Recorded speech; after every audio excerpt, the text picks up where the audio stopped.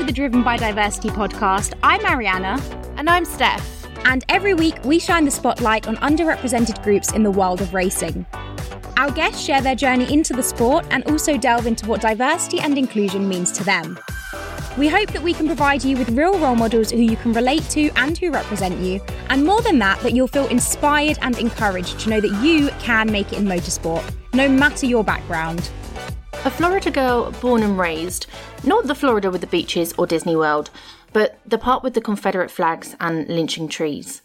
Growing up riding four-wheelers and dirt bikes, our guest decided in her teens that her feet should remain firmly on the ground and instead set about the idea of becoming an athlete manager, having become hooked on supercross and arena cross through friends who were turning pro.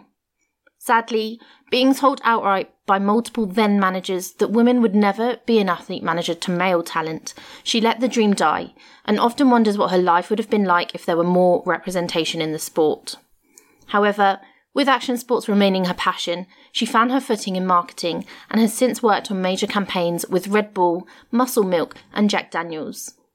Although a slightly different twist on our usual stories this week, our guest's hope is that through this conversation you can feel empowered to chase any and every dream. Joining us for this episode is Kirsten Stone.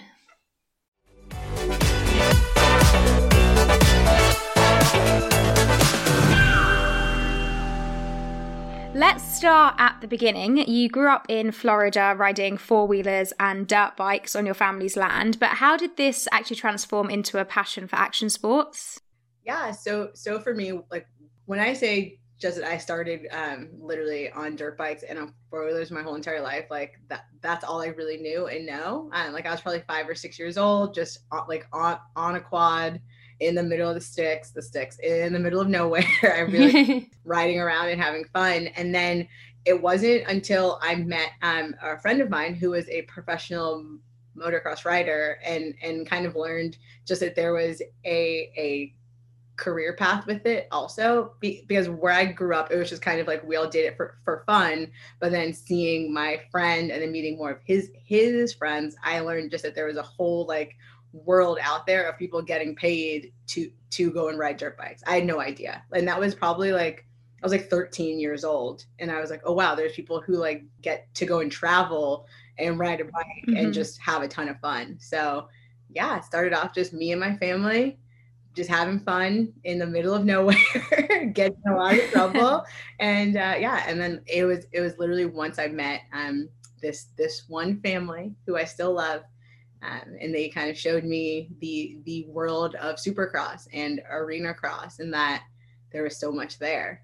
And I was hooked. I was immediately hooked.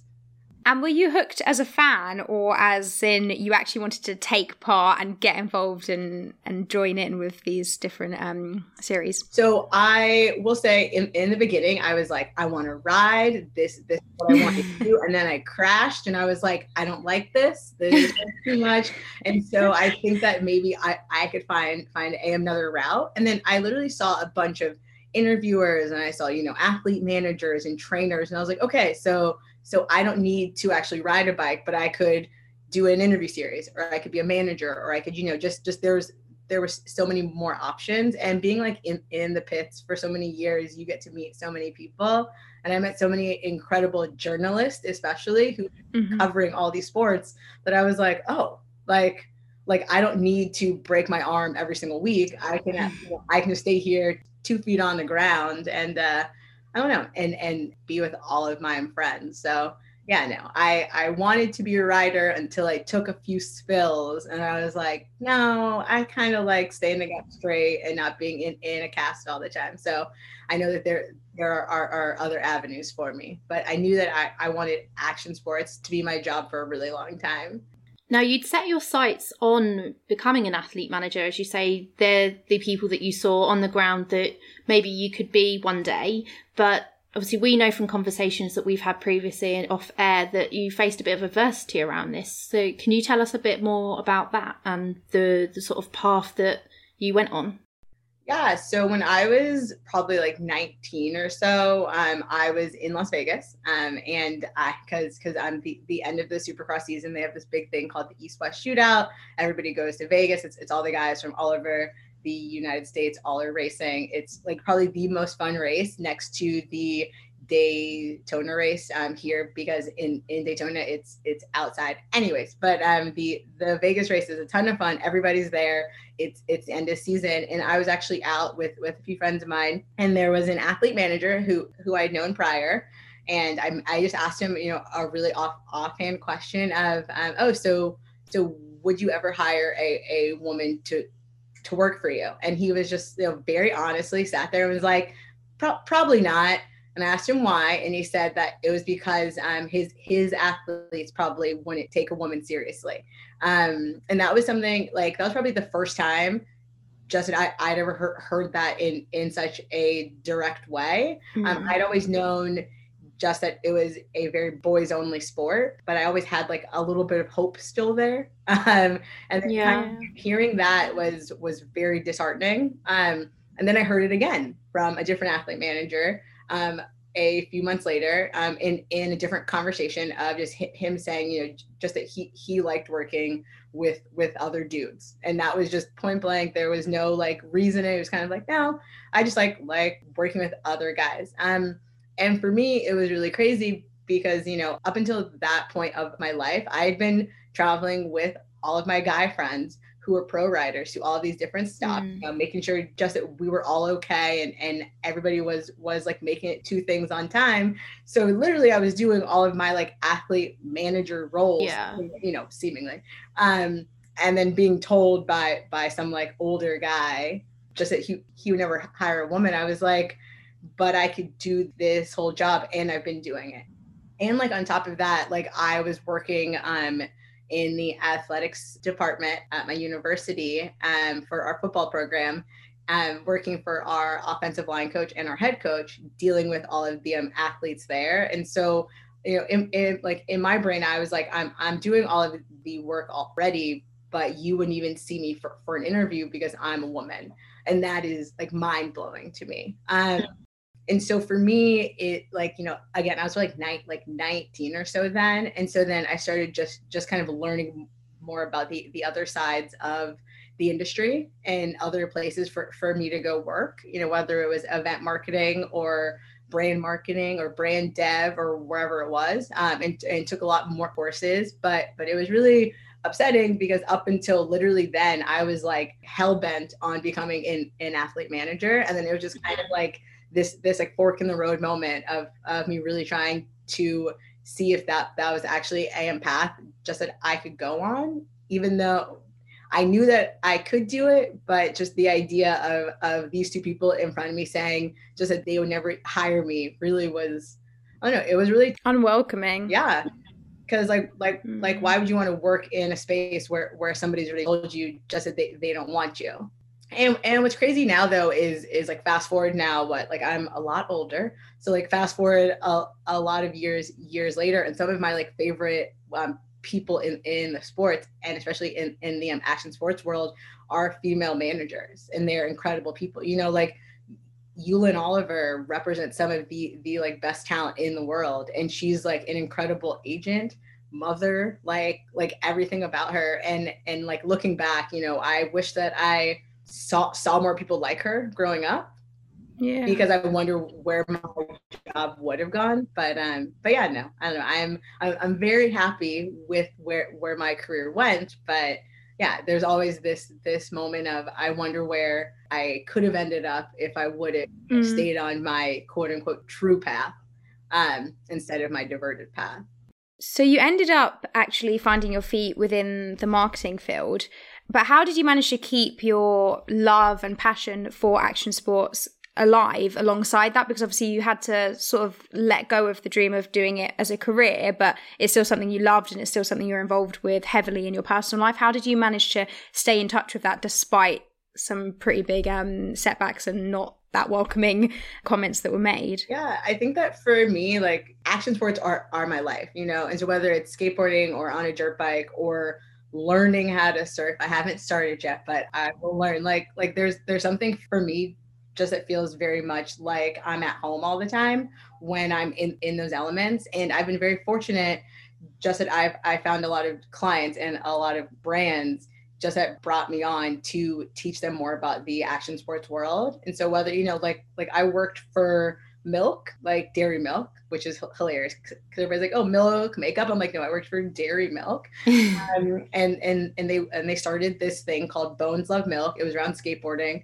And I was able to execute a 10-day pop-up where we popped up a skate park in the middle of Huntington Beach during the US Open of Surfing. We got over like 1 billion media impressions. We had a bunch of talent come through. A lot of kids were drinking a lot of milk. And then, for me, it was, I got to combine my like passion for skate and for action sports with my like current job, which was working for a seemingly boring client. And I will quote boring because they're a great brand and I love milk. Milk, but I love milk. Yeah. And so for me, it's like when you there's a saying, just me and my friends always say that you don't need to get ready if you stay ready. And for me, like I've been in the action sports world, even if I haven't been like working in it, I've still been in it every single day. Whether it's learning how to surf or getting on my nephew's dirt bike or whatever it is.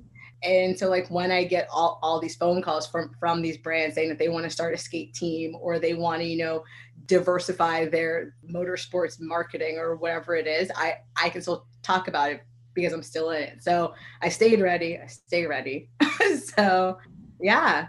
So you've worked on a number of exciting campaigns, such as the one that you've just mentioned there, and you've worked with clients such as Red Bull and Jack Daniels. With sort of the experience that you have in terms of your career, the career that you've got behind you now, and the life experience that you've got as well, couple that with the love that you have for action sports and dirt bikes, is there a part of you that would have traded this for your dream as, to be an athlete manager as a young girl? If you had that experience and, all of that as a 19-year-old, hypothetically speaking, would you have traded it for a career in moto? What's so funny about this question is I was talking to my dad a few days ago and talking about, life and where life takes you and no regrets and all that kind of stuff. And I always fall back on my life without moto as my profession. And it's interesting because for me, like it is something just that like even to this day, if somebody were to pull me aside and offer me a job as an athlete manager for a motorsports team, I would definitely do it. It's something just that like is still my like passion, and I still love the like athlete world. I still love all of my Supercross guys. I still love, everybody out there. But I've also had such an incredible career for the past literal 12 years of working in event marketing and meeting so many incredible brands, putting on so many events, learning so much about the other side of everything that I don't know if I would trade it. And I think that 19-year-old me, and so I'm a big journaler. I'm like such a dork, but I'm a big journaler, and I love to like write down everything, whether it's what I'm thinking, what I'm feeling, just like a Dear Diary, whatever it is. Yeah. And for me, like one thing is always remembering just that I'm in this moment for a specific reason. And so 19-year-old me, I think, would be very happy for me and to see what I've done and to see that I haven't lost sight of my passion for action sports.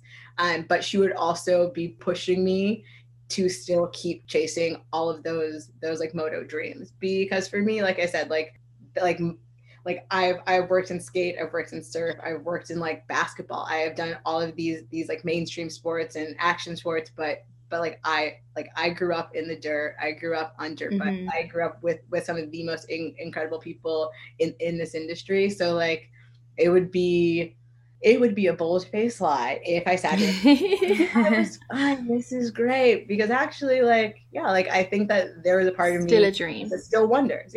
And like I may be getting older, but I still feel like I'm 17 years old. So there is still plenty of time.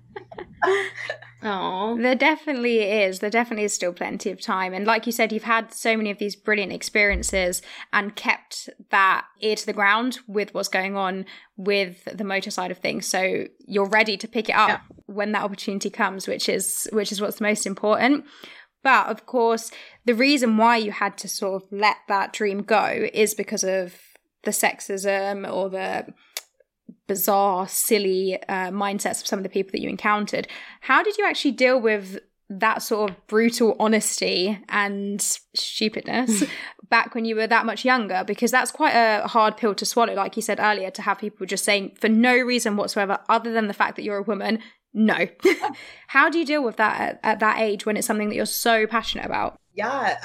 So I'm very fortunate that I have had a lot of female mentors in my life, and specifically in the moto world. And so for me, like I was fortunate enough to, well, one, I I had a big cry session about it, being honest, because it was like seeing all of my like dreams crushed right in front of me. Right. It was like, I want to do all of this stuff. And then somebody walking in and being like, sorry, no, you can't do that. Mm-hmm. And again, like if it was me now having the same conversation, I would be like, okay, cool, whatever. Like I'm going to still go and do it. But when you're 19 and you're figuring out your whole entire life in front of you, you're like, okay, maybe this isn't for me, yeah, maybe I am wrong. But luckily I had a lot of great female mentors that I went to with all of this, who told me basically like, F them, they're dumb, you can do whatever you want to do. But they also gave me a lot of like real honest words. And one of them, or one of the like probably biggest things just that I took away, was that I was going to meet men like that forever. And so in that moment, I needed to realize or make a decision if I was going to let that affect my future. And it was really impactful because I was sitting there like, yeah, okay, so there is an uphill battle and I'm going to be on it forever. And so do I just back down because I feel intimidated, or do I just keep pushing forward? And for me, it was more or less finding what like battles I wanted to actually fight. And that's kind of where where all of my event marketing stuff kind of fell in, is because, event marketing then, especially then, it like wasn't an actual title. It was kind of like, oh, so you work in marketing and you do events. And then it grew into like, oh no, this is like one singular role. And so like, when I first started working, like my first job, I was working as an intern at an event marketing agency where a client was Red Bull. And the first project just that I worked on was Red Bull Stratos. But like prior to it ever having a name. And that's when they literally dropped Felix from space. So my first project ever, they were like, we're going to drop a man from space. And I was like, what do you mean? Like, I don't understand. No, so we're going to figure it out. And then like, and again, I was like fresh out of college. I was like, figuring out my whole entire life. I was like, okay, so I just got a new job and we're dropping a guy from space. Sounds normal. But like one thing though is that like, looking back, like I was like, okay, I'm going to work in moto forever. I'm going to be a manager. And then here now I found myself at like 21, 22 working for Red Bull, building out building out an activation where we're dropping a literal human being from space. And so like, I couldn't be like that upset at all of the like no's that I received, because that was an incredible opportunity just that I would have never gotten had I stayed on my previous path. And so, yeah. And so going all the way back, I think that, just kind of like having strong female role models really helped me. And then having them be very honest with me and then telling me, like hurdles will come, but you can make it through it. And then like kind of using all of that energy to then get me to my next space. Because like I moved to California. I tell literally everybody who has ever met me has heard me say this, but I moved to Los Angeles, California for the diversity in action sports. I moved there because I visited Los Angeles. I saw a Black guy skateboarding. I saw a Mexican guy skateboarding. I saw a white guy skateboarding, and I saw women skateboarding. And I was like, wow, there's just like all different kinds of people and they're all skateboarding, and this isn't weird because it seems so like normal here. And so for me, I was like, okay, so I'm going to move to Southern California. And I got there, and for the past 12 years, it has just been that like action sports moved me to California. it's what's kept me there also. You know, it's just like, it's a beautiful place where like you can go to Glen Helen and see a bunch of people riding. You can go down to Venice Beach and see a bunch of people surfing, and like there's just, everybody's out. Doesn't matter who you are, gender, like race, sexual orientation, nothing matters. Like, it is the great equalizer. And I talk about LA all the time, even though I talk about leaving all the time. But yeah, no, like Southern California, like it is the home of all, like it is the most diverse action sports community you will ever come in contact with, in my opinion. That's obviously quite a contrast to what you've said off air about where you grew up, because you said to us, you know, you grew up with Confederate flags around and lynching trees and, you know, things that are not really in line with what you've just explained. Do you think that the history of the area that you grew up in is part of the reason that there is so little diversity, or you saw so little diversity at the time when you were growing up within the motorsport and action sport community? Do you think it's because of the history within that area and that sort of environment? 1,000%. I think so. Like growing up, and like I can only speak for me and my experiences, but growing up, like I was definitely the like weird kid, because I was Black and I like punk rock and I like dirt bikes, and that was like, what do you mean? You know, like nobody understood it. Even my like mom and dad, I think they were probably like, okay, this is a little bit different, but it's fine. Yeah. And so I think though that there is like a strong level of segregation still in the South. And you see that in literally everything, whether it's sports to restaurants to grocery stores. You know, there's still this like uneasiness of segregation there, and I think that is why you don't see a lot of brown faces in Supercross, because it's not seen as a sport for everybody yet. And like I know I've told you guys this, but like I remember going to a race in Atlanta, Georgia, and somebody asking me if I was James Stewart's sister, and I was like, no, like I'm just a Black girl who likes Supercross. Like I don't know him, we're not buddies, like he's not my brother, you know. But then I would get that everywhere. You know, I would go places and be like, oh, are you Malcolm's sister? Are you James's sister? And I'm like, no, like I'm just a Black girl who likes motocross. And those are my friends who are white right over there. But no, like I don't know James. He's incredible. He's a great guy. But yeah, like he's not my brother. So yeah, that's a really interesting point. Just because going back to where you asked a male athlete manager, you know, whether he would hire you as a woman. How come it was that came into your head that might be a barrier for you, rather than more so than your ethnicity, even though the environment that you were in was white dominated? Yeah. I think it's because there were no women.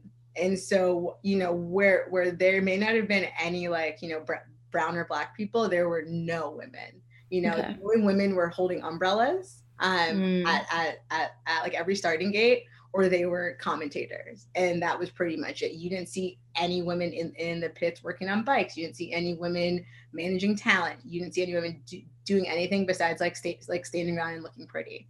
Whereas like I like to get dressed up and I like to stand around and look very pretty, but I also like action sports as well. Yeah. And so that was kind of why I wanted to mention it to him, because all the athlete managers just that I had ever seen were all men, and they were all white men, which was this other but they were all men.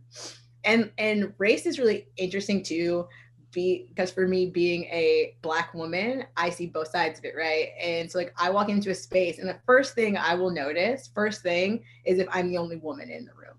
That's like number one. And then after that, I'm like, okay, so there's men here and there's like 3 Black men. Okay, great. And so now I'm the only Black woman in the space, as opposed to the only Black person in the space. And so it is definitely one of those things, just that, you know, having all of these identities where like you have to kind of see which is the like biggest threat. And like I think being a woman always comes up first, because and as you guys probably know, you know, being in a space as the only woman can feel very intimidating. You can feel very out of place, and then you start thinking about everything else. You know, it's like, what am I wearing? Am I dressed up too much? Am I dressed down too much? Am I going to be taken seriously because I'm wearing lipstick? Am I going to be taken more seriously because I'm wearing pants, or like whatever it is? And then layer on top of that, for me personally, being a Black woman, it's like, okay, so is my hair straight enough? Is it too curly? Am I talking like in a certain way? And so, yeah, when it comes to moto, and especially like Supercross in the States, and then in the Southeast, especially being like a Black woman, it was like, I was this like anomaly of a person. That's why I think for so many people, they can only see me as like James and Malcolm's sister. You know, it was out of their frame of reference, just that I could be an individual human being who would be interested in these sports, because these sports weren't inherently for me. Yeah, something so out of the ordinary for them. Yeah, they were like, oh, you must be James' sister. I'm like, no, I'm not. No, actually, no. Nice guy. No. So it's interesting that you touch on the two different sides there, the gender and the race. And the gender diversity, or the need for greater gender diversity, has been a focal point for quite a long time, quite a long time now in action sports and motorsports. But more recently, of course, the spotlight has been on the need for greater racial diversity. Do you feel like you've seen an improvement on either front from your experience? I think that, speaking from so it's interesting. I think that without like a Bubba Wallace like out there, I think that you would not have seen such a big push for diversity. And it was really him coming out and like speaking on it, just that made it more of a focal point for the industry, because there have always been Black people in motorsports, right? They've like always been there, but I really think it took somebody who was winning races, one, because you have to win, or you have to like show your face, one, and then two was like already being widely accepted by the sport, to like kind of go and say something about it. Because, you know, even speaking on like James Stewart, great rider, one of the best riders like in Supercross for probably ever. Like, he's incredible, but nobody ever liked him. They never liked him because he rode too fast and he was just like too reckless and this and that. But at the end of the day, people didn't like him because he was a Black guy riding dirt bikes, and like that is what it is. You know, from him getting booed over in Anaheim to people just like yelling racial slurs all the time at him, like people just didn't like him. And so it didn't matter, you know, like if James Stewart would have gone and taken a knee, no one would have cared. They would have booed him. But like Bubba Wallace has such a big platform of people who just like love him and they admire him and they look up to him. Just that I think that now people are paying more attention. So do I think that there has been like a big shift? No, not really. I think that people are just now paying more attention to it. And the big thing, and talking like, you know, I talk about COVID and about how it has probably been the like biggest gift mixed with a am curse, because right now people have a lot more time to just sit and pay attention. Yeah. And so when these athletes are actually saying something, like now they're paying attention. Because there's at times like going through the research and like, you know, like I think like myself and how much I know about NASCAR and how I grew up hearing that NASCAR wasn't for me, you know, whether it was my mother, my father, my peers, whatever it was, like NASCAR was a good old boy sport, period, end of story. Like you went to a NASCAR race, Confederate flags were everywhere. That is not a place for people of color at all. Even if there was a Black or brown person in the pits or Black or brown person riding, it still wasn't a sport for brown people. And so now I think that NASCAR has done a really great job at inviting diversity in, which is an interesting way to put it. But I think that now they're like, hey, come inside. You know, we're for you too. But there's a lot more work to them do. And on the female front, which is a whole different conversation, I can talk about this forever.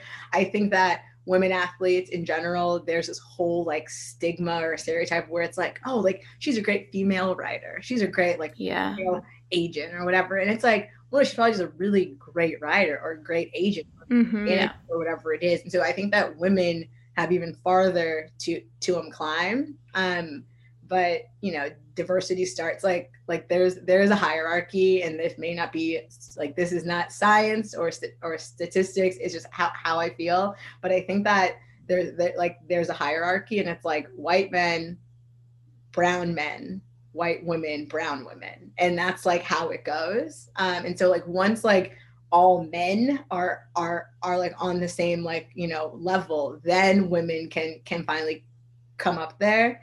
But, you know, seeing like a brown woman in NASCAR would be like, you know, and not only seeing them there, but seeing them with endorsement deals and seeing them, you know, like taking, I don't know, any sort of ad spends, big dollars, that's going to be the like final point. But we're not there yet. And we're not there yet because a lot of people still don't feel like that is their space. And that's really unfortunate because I always say I grew up in like I grew up with a bunch of other kids who look just like me riding dirt bikes and four-wheelers my whole entire life. You know, like even my nephew now lives in Tampa, Florida, and he just got a dirt bike. There is no dirt around in Tampa, Florida, but he just got a dirt bike.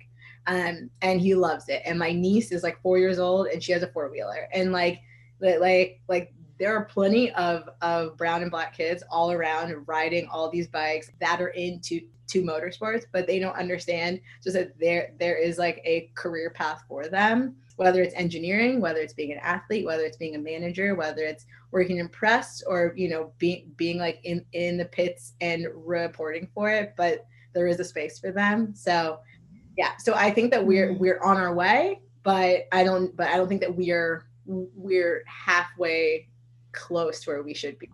Yeah, we're definitely, you know, starting to get there, starting that journey, that process, which is the main thing. That's what we need to be doing. You know, not going backwards, not staying still, but moving forward so that hopefully one day, you know, we will have a diverse industry that we can show your niece and nephew so they can, you know, aspire to follow in the footsteps of, you know, the certain person that they look up to because they can relate to them.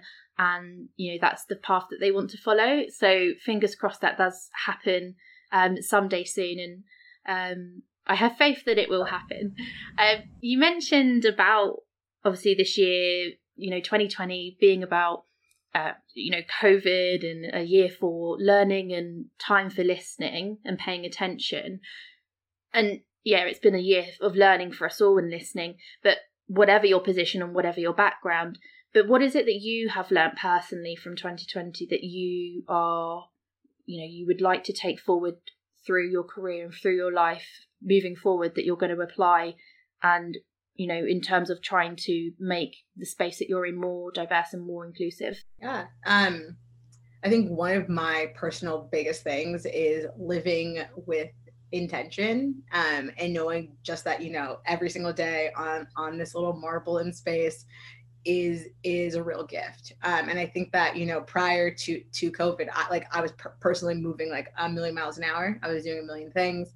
I had no breaks. I had no free time. That was like my favorite thing. Like I was like, yeah, like I want to go and do this, but schedule it, put it on my calendar. And I think COVID really has made me slow down a lot. And then also just think a lot more critically about all the spaces that I'm in, whether it's a professional space or a personal space, and how that kind of just like permeates into the world around me. So for example, looking at clients. So, you know, going into client meetings and looking at all of their boardrooms, looking at, you know, all of their diversity and inclusion people and seeing like, you know, so they're hiring me, but why are they hiring me? Are they hiring me so that they can tick a box? Or are they hiring me because they actually want to go and make changes? Where I think prior to COVID, I was just like, it's fine. Like I'm going to go in and I'm going to go and make a change and I'm going to leave. And now I'm like, okay, but now like I want to make sure just that all the brands that I work with are really in it for the long haul, instead of them just like bringing me in so that they can, you know, bring like have more like women involved or have more people of color involved. Like I want to make sure just that they're doing things for the right reasons. And so I have a lot more difficult conversations now, which is, again, 19-year-old me would be surprised because I walk into meetings and I'm just like, this is great, but do you know about Black Lives Matter? You know, I'm like, and I'm sitting there like, because like a lot of brands, I feel as if they are very big on saying like, you know, like we care and this is important, but like what it boils down to is a lot of it is just optics. And so I think for me, COVID has shown me the importance of living for myself, living for the people around me, and making sure just that people are being held accountable and true to their word. Because like I said prior, I was just like, okay, next client, moving. And now like I sit there and I make brand decks and I'm like, okay, so we're going to talk about D&I. And now we're going to talk about how we should be involving more, more brown faces or more women or more whatever it is. Or if we're going to be doing a campaign around skateboarding, we need to make sure just that we have queer people involved and that we have more brown people involved or more women or whatever it is. Because again, like I said prior, I think it was really easy just to like build out things and send it out. But now it's like, no, like this is really important and these people are actually listening. I was definitely more afraid before to say a lot of these things to like to my clients. I would just give them, nice little decks. And then inside of them, I would like sneak in a little brown face, a little queer person there and be like, we did it, And then now though, I'm like, here is the blackest thing you'll ever see. And then here's a white person. And I'm like, if you don't want it, totally fine. But I just want to like do that so that I can give more people a platform as well. So yeah, that's a really long answer to just say like COVID has made me like slow down and just realize that if I'm not doing work now that I'm proud of, then when am I going to start? It's like I might as well start right now. Building the world that everybody can be proud of from a marketing standpoint.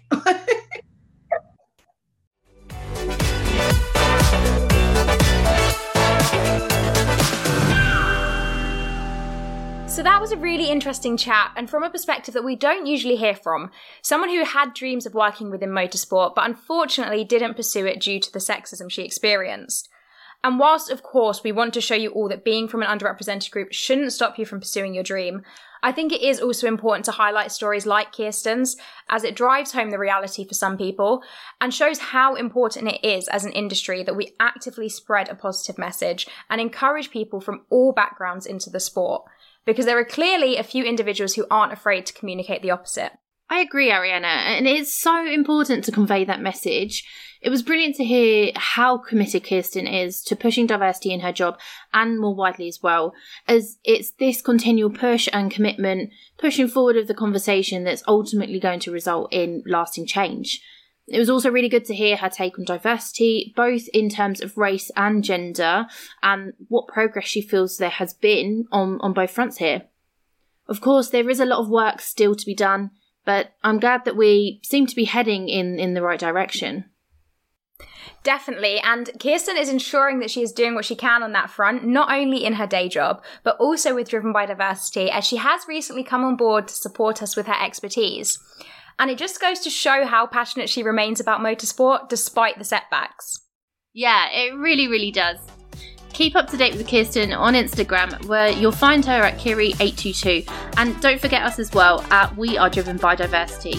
We'll pop the handles for both down below in the description box for this episode. That is all from us today. Thank you for listening. Make sure to subscribe and we'll be back next Tuesday.